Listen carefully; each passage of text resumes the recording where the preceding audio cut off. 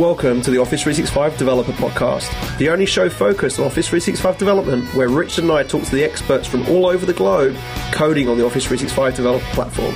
For more information on Office 365 development, please visit dev.office.com and follow us on the hashtag Office365Dev. Okay, and welcome to episode 87 of the Office 365 Dev Show. Hey Rich, how are you? Good. How are you doing, Jeremy? Good, man. How was your weekend? It was good. You came and visited the Lone Star State. How was that? It was good. Just chilling, eating a lot of food. I had my first experience with, what was that place called? The one with the Mexican, no, not Mexican. Oh, the Brazilian Steakhouse. Brazilian Steakhouse. I don't remember the name of it. I had the serious meat sweats after that experience, but that food was good. And now I'm trying to find the Brazilian steakhouses in Seattle. It is quite a bit of meat. So, yeah, that was cool. It was good to have you down in Texas, you and Rob and Yina. It was a nice little quick conference. Did some cool stuff around extensibility and, hopefully get to see you guys down here more often. Yeah, we scooted over from Austin to Las Vegas as well for a Nintex event. It was their first partner customer event, which was pretty incredible that they have that big an ecosystem themselves within kind of the SharePoint ecosystem, and they announced some new cool things as well, and I got to kind of present our vision of Office 365, so that was a bit of fun. So I was really looking forward to just getting home and chilling out of the weekend, but was moving a bunch of stuff in the new truck this weekend, and I really just need a break. But it is what it is. How are you, Todd? We got you on the show again. Doing very well. Good to be here with you guys again. Are you? You've recently moved as well. So have you managed to get rid of all your boxes yet, or are you still surrounded by them? Funny you asked, because one of my buddies just sold his house and he's about to move. So I took all the boxes I used to move here to Ohio, and I gave them to my friend so he can move now. Nice. Yeah, it's amazing how much they charge for those boxes, and then they offer to take them back. And I'm like, well, if you're going to take them back, I'll grab the money back off you as well. So I kept mine this time and just I lend them to people whenever they need them. A couple $1,000. Yeah, that's right. It all adds up. So, Rich, this week's been a busy week. We didn't do an intro last week because we had a mega long user group podcast show, which was actually pretty fun with a bunch of the guys. But what have you seen out there in the madness that is the community this week? The one I guess I'll start with is something from a guy in DX, and this is really cool. So definitely check this out. It's by a guy named Sebastian Perdas out of France, and there's been a bunch. The French group out of DX has done a lot of work around something called Vorlon.js. If you're not familiar with Vorlon.js, imagine it's like the F12 tools that you get in a browser, the browser debug tools that you can run against a remote client. Now, so what this allows you to do is basically on your PC, you can remote debug client-side things on something that's running like maybe on an iPad or maybe running on an Android device or a Mac or something like that. And so Vorlon.js has been out for a while, and it allows you to do this remote debugging. It's really, really cool. So definitely go out and check Vorlon.js just by itself. But what Sebastian did is he took that project and actually created an Office add-in tool for it. So what it allows you to do, it's basically a really powerful debugging tool, not only for people that might not be in Visual Studio or not on a PC, but even if you're in Visual Studio and you're building an add-in, but you want to test it maybe on an iPad, and you're having some weird issue on an iPad or a different type of client, you could easily use this to be able to debug it. And it's really cool. It uses Socket.io and different things to be able to provide a real-time experience. But it's really powerful, and I think will be a great pattern for the Office add-in developers that are experimenting with some of these new platforms that we're introducing add-ins to. Yeah, I know there's some internal things that have kind of kicked off based on the work that Sebastian and the team on Vorlon have done already. And so I think we'll see a lot more in this space as well moving forward. So, yeah, if you are trying to get ahead of things, and there's some really cool bits. I know, Todd, you were saying at the MVP Summit, and this was an NDA, but they were working with you in the session, and there were some things they did as well, right? Yeah, he did a fantastic demo in that session to really help us understand what you could do with it. And he told everyone in the audience to go to a URL. And when we went there, it registered our device. And then he was able to click things on his web page now that we had registered our devices with his server he had running. And he would click different buttons and it would send messages to our phones in the audience. And we had never met the guy before. I was really intrigued when I saw that and went, wow, this is how you can debug. This is great. I'm guessing it must be using a bunch of sockets and stuff in the background, Rich, right? Yeah, it uses Socket.io for all the kind of real-time stuff. But yeah, it's pretty brilliant what they've done. Yeah, the add-in that he did, it'll basically, like typically you'll have like in like an F12, like a browser debugging type tool, you have like an immediate window type of thing or a console that you can test certain properties. But they basically think of it as like a watch window on top of Office.js. But in addition to that, so not only do I get to see every property on like the office.context.document, it'll even show you like the functions that are available, like get selected data async or set selected data async, something like that. And you can actually execute it in the Vorlon.js tool, and it'll go actually occur on that remote device. So it's really powerful. Really cool stuff. Cool. It's really easy to implement, too. If I remember correctly, all you had to do was add a script tag to your HTML page, and you were off and running with it. That's it. Yep. Just one include. Sweet. Cool. Well, in other news, Outlook.com had a big announcement last week. We didn't do an intro show then because of the panel, but they announced that Outlook.com is being upgraded to the Office 365 experience. So what that means for Office 365 developers is if you have an Outlook add-in that worked in Office 365, those add-ins will actually also work inside our personal environment. If I'm using a hotmail.com, outlook.com account to log into outlook.com, they're upgrading all the existing customers on the outlook.com platform to this new experience. My one hasn't rolled over yet, but I've got a few test accounts that I've been using for demos and stuff to various different audiences. And man, it's pretty cool, like the different things you can do there, and the fact that the demo I do of like Boomerang or of DocuSign all work without any problem directly in those experiences. So, if you've got an idea that is working right now and you're putting it through the Office store, you can do the same thing with the personal aspects as well, which is really, really cool. Yeah, they also introduced a bunch of new add-ins, and a lot of these, interestingly, have a really strong consumer focus.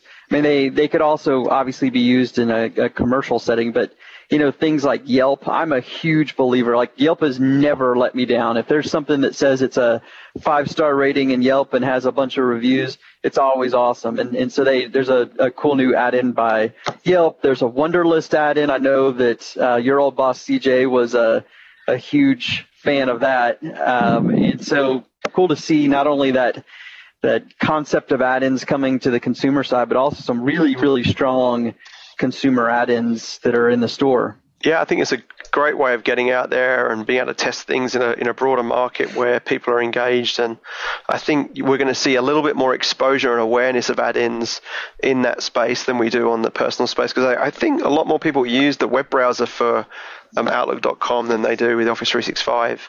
That's been my kind of take on it. Yep. And then the other large news, which has been a rumor for a long, long time, is Xamarin and Microsoft. So we've talked about Xamarin a few times on the show, and James Montemagno has been on to talk about, Office 365 and Xamarin and the APIs and so forth. And I know, Todd, for instance, we've built out some Xamarin projects that consume the Microsoft Graph, albeit when it was in preview called the Office 365 APIs. So that's quite a big announcement from a Xamarin side. Can it show you where our future's going in that mobile space? That'll be really interesting going into Build here in about a month. I think you'll see at Build probably a lot of discussion around what that new acquisition means. I know today Xamarin is like a premium type pay for thing that you get a subscription to. And so I'll be really curious to see kind of the direction that we take it. And I think Build, you'll see probably a lot of key announcements around that and a big focus on, reaching devices. So certainly tune in around that time. Yeah, it'd be exciting. I mean, I've not done too much mobile dev. I know, Rich, you're a big Cordova fan.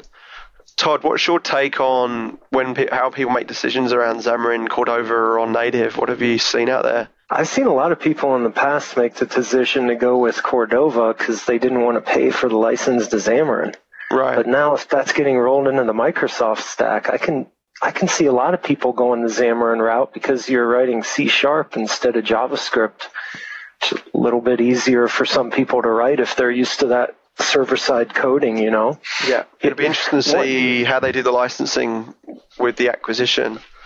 Yeah, you know, one thing that Xamarin's got that's really cool is their test suite in the cloud, where you can upload an application and they'll test it on dozens and dozens of different types of devices and tell you how it performed and if it failed or not. And that'll be a really nice capability for people to have right off the bat. You know what else is cool about this whole Xamarin acquisition is Visual Studio already had templates for Xamarin in it, so there's already a jump start going on with this technology. Yeah, and I think that's part of it. The discussions, right? They just saw the demand there, and they figured maybe it would be easier if it was part of the experience natively without the third-party extension. So yeah, it'd be interesting to see what happens there for sure. I know and also what the Xamarin team can do to assist in that mobile dev space outside of their current remit too. I know for me that I've in the past I've kind of leaned towards Cordova mainly because I liked the one user experience that I had to deal with. Now I know there's two different kind of approaches you can take with Xamarin. There's you can use Xamarin Forms, or you could actually do native forms. So you could actually build, if you're building an app that focuses on all three platforms, you could build the user interface separately to really highlight the benefits of those platforms.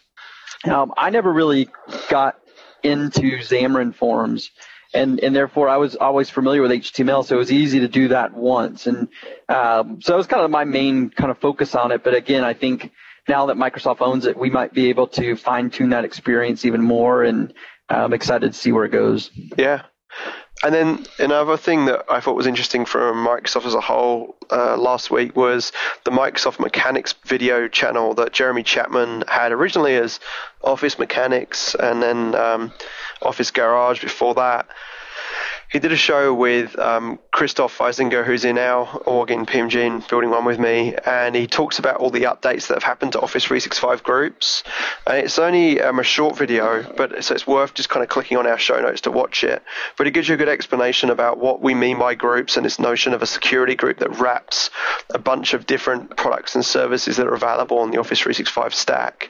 And I think it really does clarify where we see the future of groups going moving forward. And I'm already seeing a flow and change internally of moving from creating kind of distribution lists using our internal provisioning software to, self-service creating these Office 365 groups, which get a DL, but also get a planner plan and a Office 365 files group and so forth. And we'll talk about it a little bit more as we go into the show with Todd as well. But from a group's perspective, that video is really, really good. And I think as a SharePoint guy, getting your head around SharePoint as a platform, this is a great way of opening your eyes and your mind away from just thinking about SharePoint as your building blocks to thinking about Office 365 groups as your building blocks all up. And then Rolando Olgram had put together this nice blog around using the Office UI Fabric directives that Andrew Connell and the community have been creating with a Windows 10 Universal app, which was pretty neat. Something I haven't done. Again, we shared this internally with the Office UI Fabric guys, and they were really impressed that people are taking these things and moving them forward too, which is cool. Was there anything else you saw, Rich? Yeah, this one's an interesting one, I would say. Just to kind of make a comment on it is, when I saw this, my first reaction was I really didn't know that there was still a lot of activity around what we call WinJS, which is building like the universal apps with HTML and JavaScript instead of C# and XAML. A lot of times we see that as kind of the more primary area, but this certainly, the things like the Office UI Fabric, it is just a client-side type framework. You could certainly plug it into things like that and get an app that looks very much like Office. So I thought that was cool. Another one that I'll just point out that I thought was kind of interesting was one by Andrew Coates out of Australia. This is kind of he's been doing a lot of different trainings around the world. We've had him on a lot of the Cloud Roadshow type of events, but he did a post here and webcast about doing CRUD operations with the Microsoft Graph API. So what's cool is nowadays, even with like the Graph Explorer, you can start exploring more than just doing Gits with that API in the Graph Explorer. So there's a really good kind of walkthrough of performing kind of all kinds of different operations, creates, updates, deletes. And you can do a lot of those today now inside the Graph Explorer. You don't have to go and build a separate application. You can test them there. Cool. So, Todd, do you want to just introduce yourself in a bit more detail, who you are, why you're on the show, what have you been doing with Microsoft in the last few months, years, centuries? Sure thing. I'm Todd Baginski.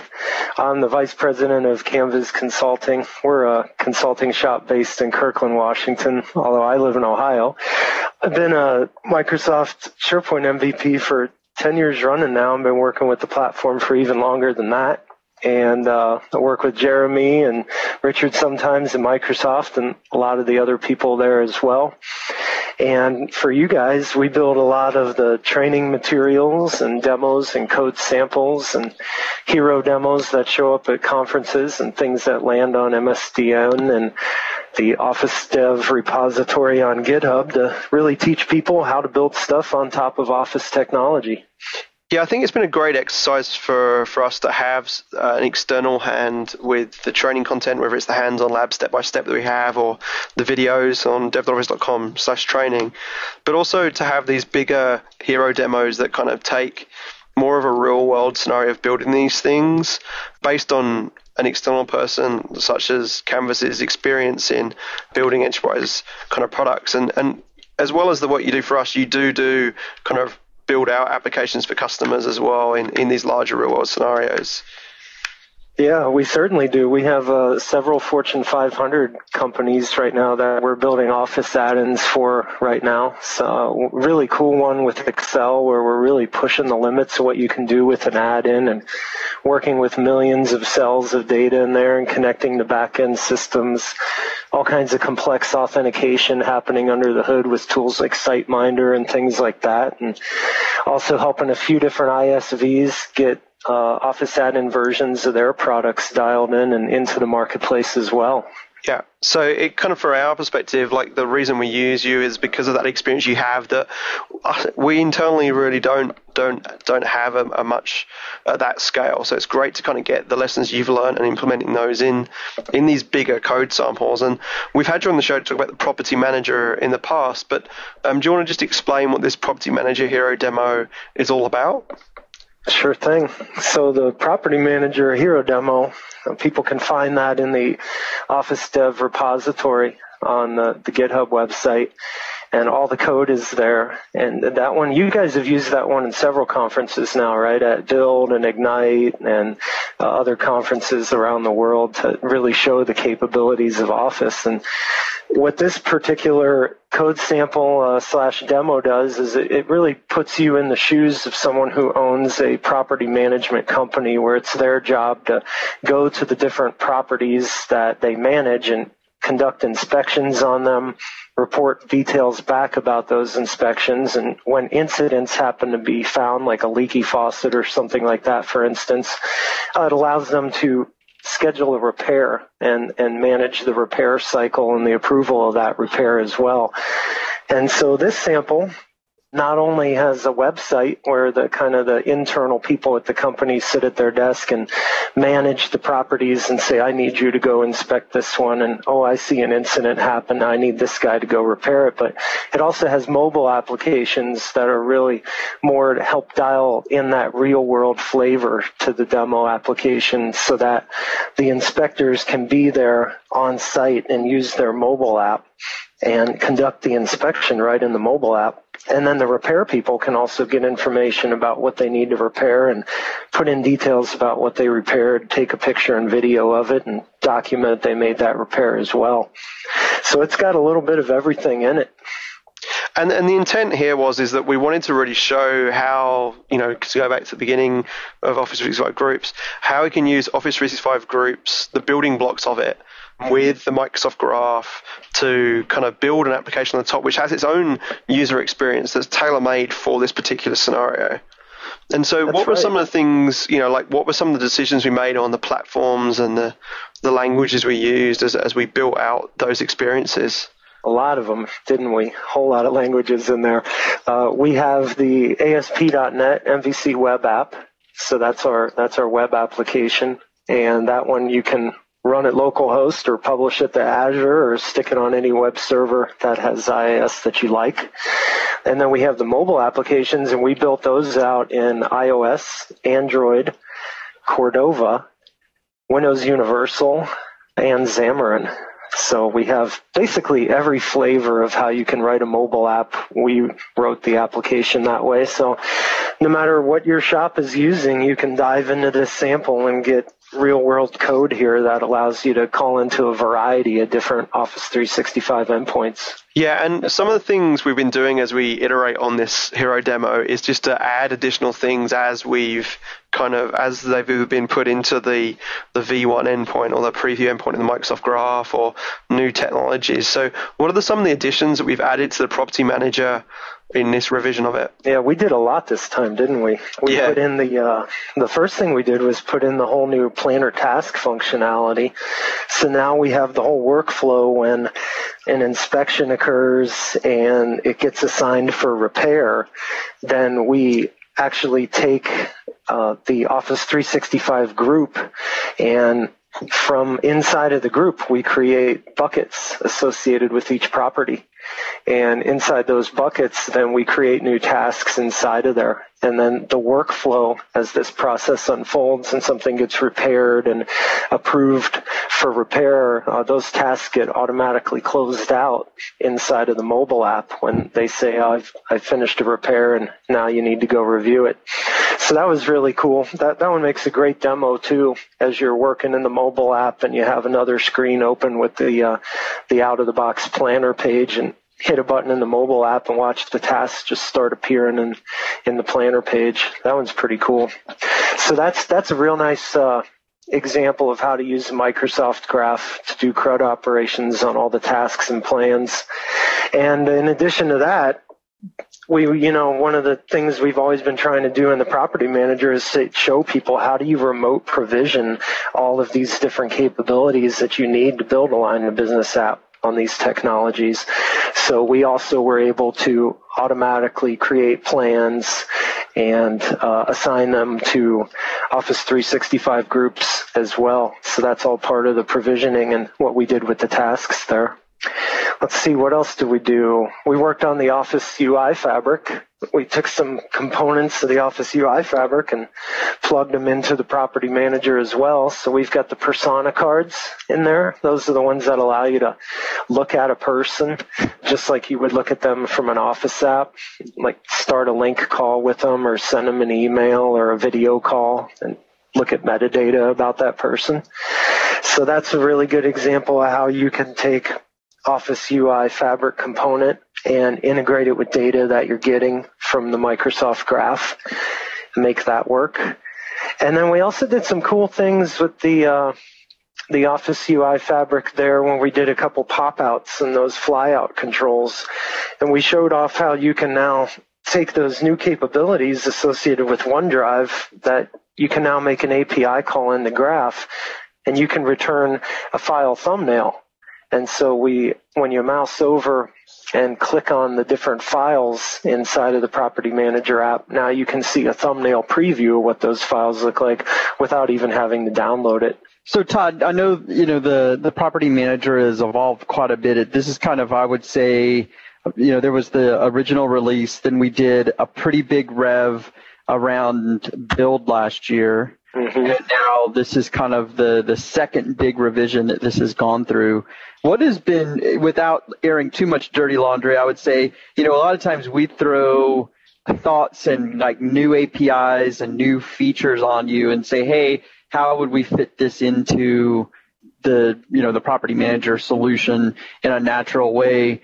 I guess a couple questions around kind of throwing you on the fire with some of those APIs is what is your kind of feeling then on in general of the growing pains? Have things gotten easier to slipstream new kind of capabilities into? And then two, what do you think's been like one of the biggest ground changing things we've done around extensibility that kind of supports building a big application like this? Sure. I felt, at the beginning when we started doing it and you guys would say, hey, we've got these new capabilities coming up and we're going to demo them and launch them at this upcoming conference. We'd like to enhance the property manager sample to include them so we could show them off. Having not had familiarity with working with Office 365 groups and all this brand new technology you guys had, it took some thinking to say, where do I really put the buckets of where I'm going to store my information and what makes sense from that point of view so that this application, if it really was used by somebody, it could scale appropriately, right?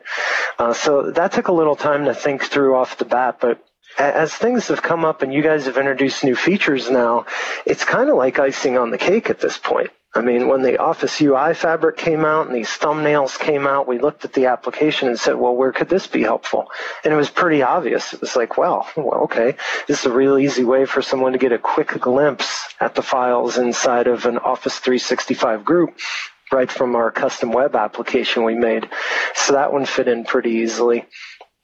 I think one of the tougher points has been just keeping up with when we build this stuff, we're working in PPE environment you guys have. So we're hitting endpoints in PPE, we're hitting endpoints in beta and graph, we're hitting endpoints in GA and graph.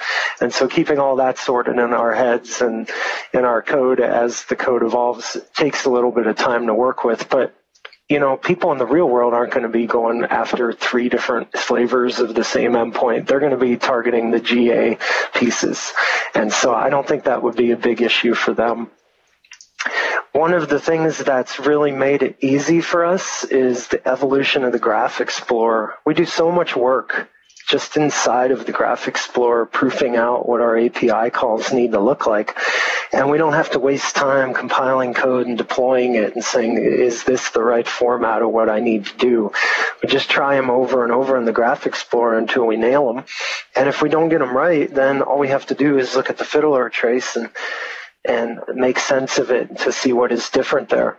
And so the Graph Explorer has been very helpful for us and really expedites our ability to develop this stuff. So in terms of like the calls and where we're storing things, like how have you been managing kind of the authentication side of the house within the product? Like there's some helper classes you've built to kind of make this a bit easier and easier to read the code when you jump in, right?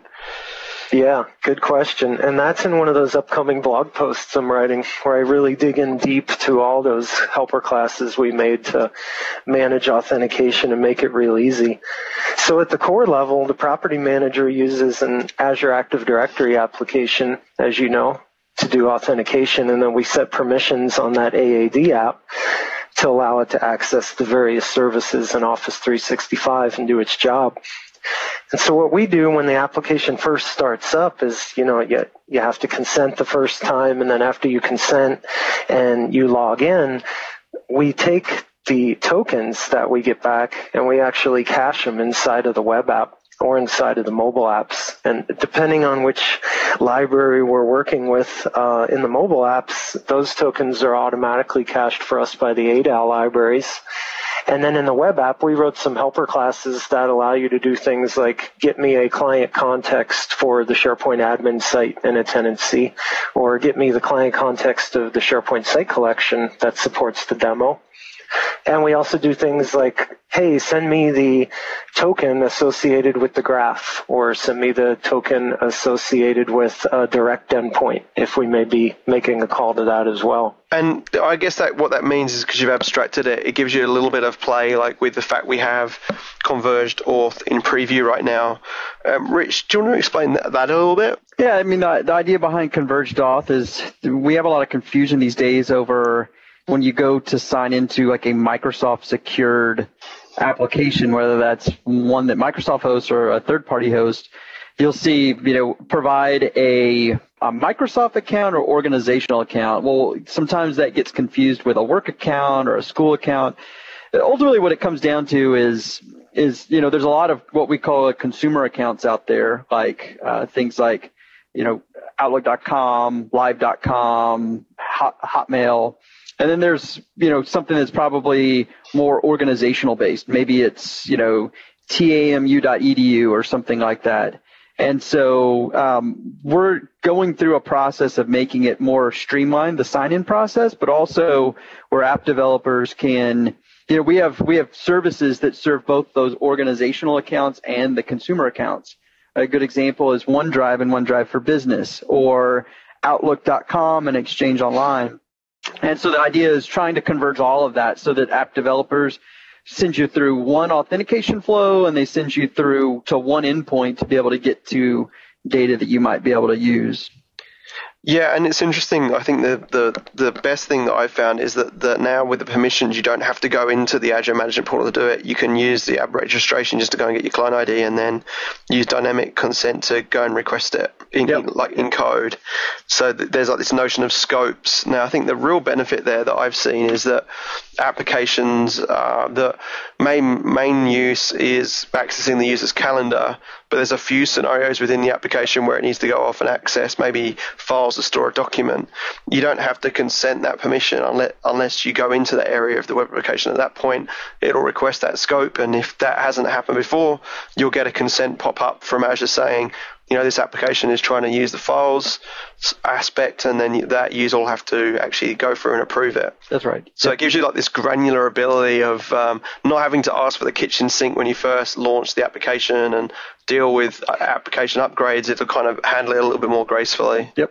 So the property manager right now, Todd, actually works with the current kind of V1 Azure AD Auth, which is only organizational account. But, there is an intent that we'll do some bigger hero demos that work on the converged auth endpoint and give you kind of this personal side. I guess we can kind of nail out some scenarios where it might make sense that the repair guy maybe not in the organization that could somehow consent into the group and upload his repair photos via the mobile app with his Microsoft account, like i.e. his Outlook.com account, rather than his org account. That would be really slick. And if you just think about it, not just from a demo point of view, but from a real life point of view, that kind of technology is going to really enable a lot more scenarios to be built on top of this platform. Yeah, I think it'll be interesting as we move forward outside of the preview of that auth mechanism and kind of have the SDKs available there, that we'll start to kind of incrementally update the property manager hero demo to kind of cater for those scenarios as well. But the end goal is that converged auth and the SDKs and the V1 endpoint is like kind of the primary focus here. And I guess, like I said at the user group last week in Austin, was that rather than us shipping every 3 years now, we are kind of doing this from a perspective of like these MVP type styles. And so everyone's seeing kind of the sausage being made in a lot more detail than they would have done in the past. And so, we'd had to take a few big boy steps to move from kind of a preview API endpoint for each individual product to a unified endpoint that's in preview to now kind of a beta and a V1 endpoint that's got every service on it. And then, from an auth perspective, we're kind of on that journey of moving from Azure AD against organizations or account to personal auth, which has been on the kind of the Microsoft account, to now converging the authentication model as well. And so the journey is near complete, and it's going to be really exciting to see that kind of evolution and then see that benefit of being able to auth both ways against all services through one endpoint. But I do understand and empathize with the community as they've tried to keep up, and we've tried to do it in a way that doesn't overwhelm people with training and so forth. But that's just kind of the way things are in the world right now with how we're evolving as a service. Yeah. There's a couple more updates we put in the Propman 2 as well. We also put in the big conversion of moving it from a Visual Studio 2013 to a Visual Studio 2015 solution. If you'll remember, when we first built it, we built it even before the Ad Connected Services Wizard was publicly available. And so now the solution's been updated all the way to Visual Studio 2015, and we went through and revved all the documentation and the screenshots and the demo walkthrough, and everything is all up to date there with the latest and greatest tooling now. And then we also worked with you, right, Jeremy, to go through and update our user interface a little bit too. So it's cleaner and slicker than ever, and it's very easy to use now. Yeah, it's a great example of one where, although it's groups under the hood and there's conversations in groups, files in groups, and tasks in Planner, as part of the group, and the membership aspect, like that one user interface in the web app kind of shows that in a way that's useful in context of someone managing a property, rather than kind of navigating to the raw groups user interface and kind of having to leap between each thing. They get to see it in a view that has it all on that screen. So that's been something that I think shows the compelling nature of the building blocks of 365 at the groups level, and how you can use the Graph APIs and Fabric to kind of build it so it looks like it's part of Office 365, but tailor it to that particular persona that's managing that data that's stored inside the service. Yeah. And as part of that, you've been doing a series of blog posts around kind of decompressing all this stuff as well, right? Yeah. So I think, what do we have slated? 8 or 11? I think one or the other, different articles on the Property Manager. And in those articles, I'm really going to walk people through what is the Property Manager, how do we do all this provisioning with it, and then deep dive into all the things we do with the Graph API related to Office 365 SharePoint, or anything we can get to via Graph. And then we're also going to be deep diving into all the mobile apps as I write those different blog posts. So they're going to be a great roadmap, really, to read through those blog posts and get an understanding of how the Prop Man works, why it was built the way it was built. And they also point you directly to each class that I referenced when I described the code, and those classes are right up there in GitHub. So you can download the solution and essentially use the blog post as a way to learn how it was built and how to use it in your own solutions too. Hey, Todd, I'm curious, one of the things that when we do a lot of talk with developers is that the question comes up of the use of the graph versus some of the individual endpoints. And, what we try to say is that, our desire is for as much as possible to end up in the graph, but the individual teams are going to kind of charge forward with their APIs. And we try to bring those back into the graph and support it. So usually groups are kind of one of the exceptions, but usually functionality will show up on the individual endpoints, and then we'll pull those back into the graph. I'm curious in kind of the work that you guys and where the Property Manager is today, have you had to revert to some of the individual endpoints, or like what percentage of Property Manager would you say is supported by the Graph API? Oh, good question. When we started out, there was no Graph API. It was Unified API then, right? And at that point, it seemed about 50-50 on what we could do in the Unified API and what we could do with the direct endpoint calls. And as it's evolved with this current release, everything except for data access into SharePoint or provisioning components into the SharePoint site, it's all Graph. So that is a heck of an evolution in the course of a year that we've moved that far with it. One thing that I would recommend people do as they build their applications, if you find something you need to use a direct endpoint from right now, structure your code intelligently so that you have some helper classes that allow you to go get the tokens associated with those direct endpoints, and that you can make your call into those direct endpoints with. And then when it moves into the graph, if your code is structured intelligently, you can just flow those calls through your helper classes used to get the token for the graph and to make your request to the graph instead. So you're only changing a couple lines of code to point it at the new endpoint. And taking that approach really helped us a lot as we converted about half of the calls in the Property Manager from direct endpoints to where they're all in the graph right now. Yeah, and I think, again, that's that journey where eventually it will end up on the unified kind of Microsoft Graph endpoint, but there will be things that appear first in the direct endpoint. So as an example, like the Outlook one with the bunch of functionality there that currently is only available on the direct endpoint, but once that's proxied and put up into the Microsoft Graph, you'll be able to just use that the Microsoft Graph endpoint for everything. Now, there was a great question that came up at the user group around kind of, yes, Microsoft Graph is proxying what's available on each individual direct endpoint and handling the kind of the token swapping going on in the background. And what impact does that have on performance over calling the direct endpoints? And there is some performance stats around that, but it is milliseconds difference. So you can kind of test it and investigate it yourself. It's very easy to switch between the direct and the Microsoft Graph because you can actually use the same token. So it is definitely depending what scenario you've got, but in most cases, the Microsoft Graph API, which has everything on it, is going to be give you the most convenience and not have that performance impact that you might be worried about based on kind of understanding that it is something kind of below that the Microsoft Graph is calling. Yeah, I have not seen one bit of performance degradation using the graph versus direct endpoints, at least in this particular sample. And I also haven't seen it in any of the production code that we write for our clients and the different Office add-ins and things we create. Like you said, it's milliseconds. And at the end of the day, as the end user, when you're using it, you just don't see those things causing you an issue. Cool. So to get started, they can go to the dev.office.com/code samples and search for the property manager sample. That jumps you into the GitHub, and obviously there's ability to give feedback there through the issues tab, but there's a ton of training that's available as well that kind of you've done, Todd, talking through and walking through, like building the Android application or the iOS application with the native SDKs and some of the lessons learned there.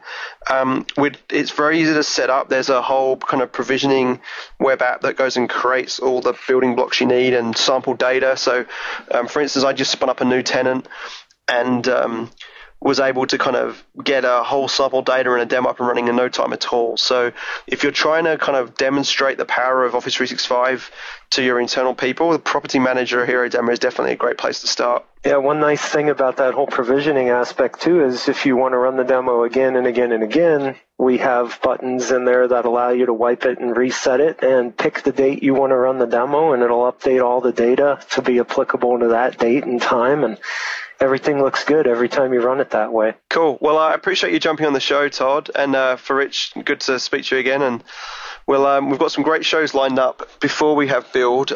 We've done an effort to go and talk to a bunch of partners about what they've been building on top of the Office 365 dev platform. So if you're interested in being on the show to talk about what you've been building and what services and features of Office.js, for instance, you've been using, we'd love to hear from you and talk to you on the show. Until next week, thanks for joining us. Thanks for listening, guys and girls. Make sure you check out dev.office.com for all of our other podcasts and all of our amazing resources. You can also check here for more information on our developer program, where you can get a 1-year 3 developer tenant to start building against the Office 365 platform. We're always here to chat with you on the Office 365 Technical Network on aka.ms/Office 365 Dev Podcast Jam.